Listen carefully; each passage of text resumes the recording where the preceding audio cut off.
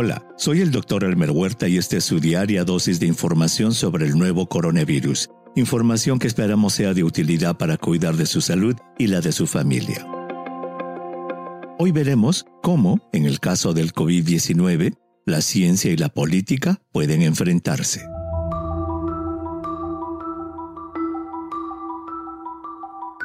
Cuando se escriba el libro de la historia de esta pandemia, no tengo duda de que uno de los capítulos más extensos será el que examine el rol de la política. En todos los países por los que la pandemia ha pasado, se ha visto que la respuesta de los políticos ante el virus ha sido muy variada. Desde el inicio, cuando el gobierno chino fue acusado de interferencia política al suprimir la información inicial sobre el brote en Wuhan, pasando por los países europeos, donde el abordaje político de la pandemia cambió de acuerdo con los colores partidarios de los gobernantes, llegando a los países latinoamericanos en los que cada nación tiene sus propios bemoles. En ese sentido, dos recientes sucesos en Estados Unidos nos revelan la enorme interferencia de la política sobre prestigiosas entidades gubernamentales, interferencias que podrían originar graves consecuencias sobre la salud pública del país. La primera sucedió la última semana de agosto, cuando los CDC o Centros para la Prevención y el Control de Enfermedades de Estados Unidos cambiaron intempestivamente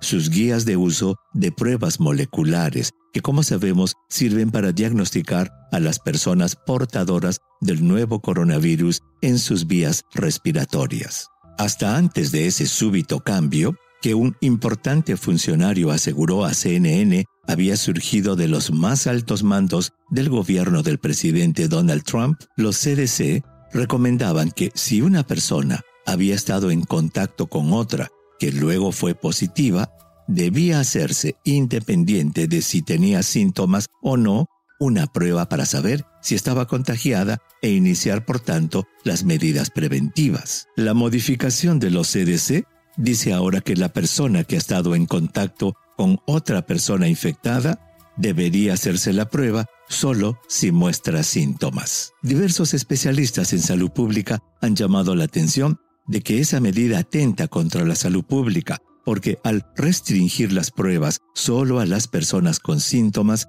se estaría perdiendo la oportunidad de hacerle la prueba al 40% de las personas infectadas que no tienen síntomas, con lo cual los contagios aumentarían en la comunidad. Convenientemente, sin embargo, la nueva directiva se alinea con una tendencia en la retórica de la Casa Blanca, en la que el presidente Trump ha sugerido repetidamente que Estados Unidos debería hacer menos pruebas. El segundo hecho es de igual o mayor preocupación. En una entrevista al diario The Financial Times, el comisionado de la Administración de Medicinas y Alimentos de Estados Unidos, el Dr. Stephen Hahn, dijo el 30 de agosto que la agencia podría considerar la autorización o aprobación del uso de emergencia para una vacuna contra el COVID-19 antes de que se completen los ensayos de fase 3. Y agregó que su decisión estaría basada en datos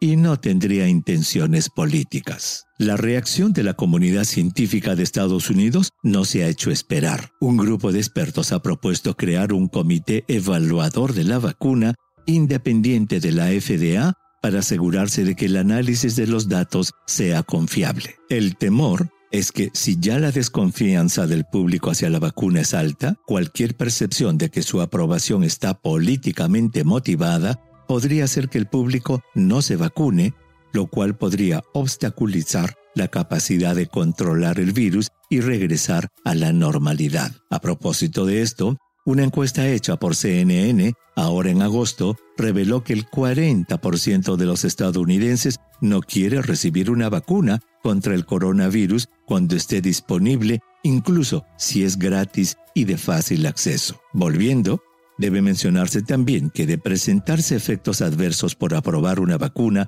sin que se tengan todas las evidencias de eficacia y seguridad, podría ser usada por el movimiento antivacuna como una prueba de que no son seguras y no deben usarse. Por otro lado, muchos observadores piensan que la aprobación temprana de una vacuna antes del 3 de noviembre, fecha de elecciones en Estados Unidos, podría ser usada como un arma electoral para la reelección de Trump. No hay duda de que la combinación de política y ciencia puede ser explosiva. Nuestro consejo es que usted se informe de fuentes de confianza y cuyos reportes estén basados en ciencia y evidencia.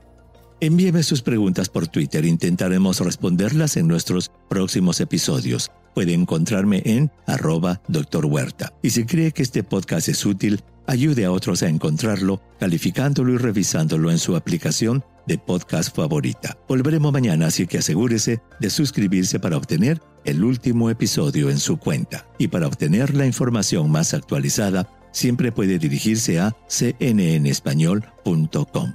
Gracias por su atención. Chao.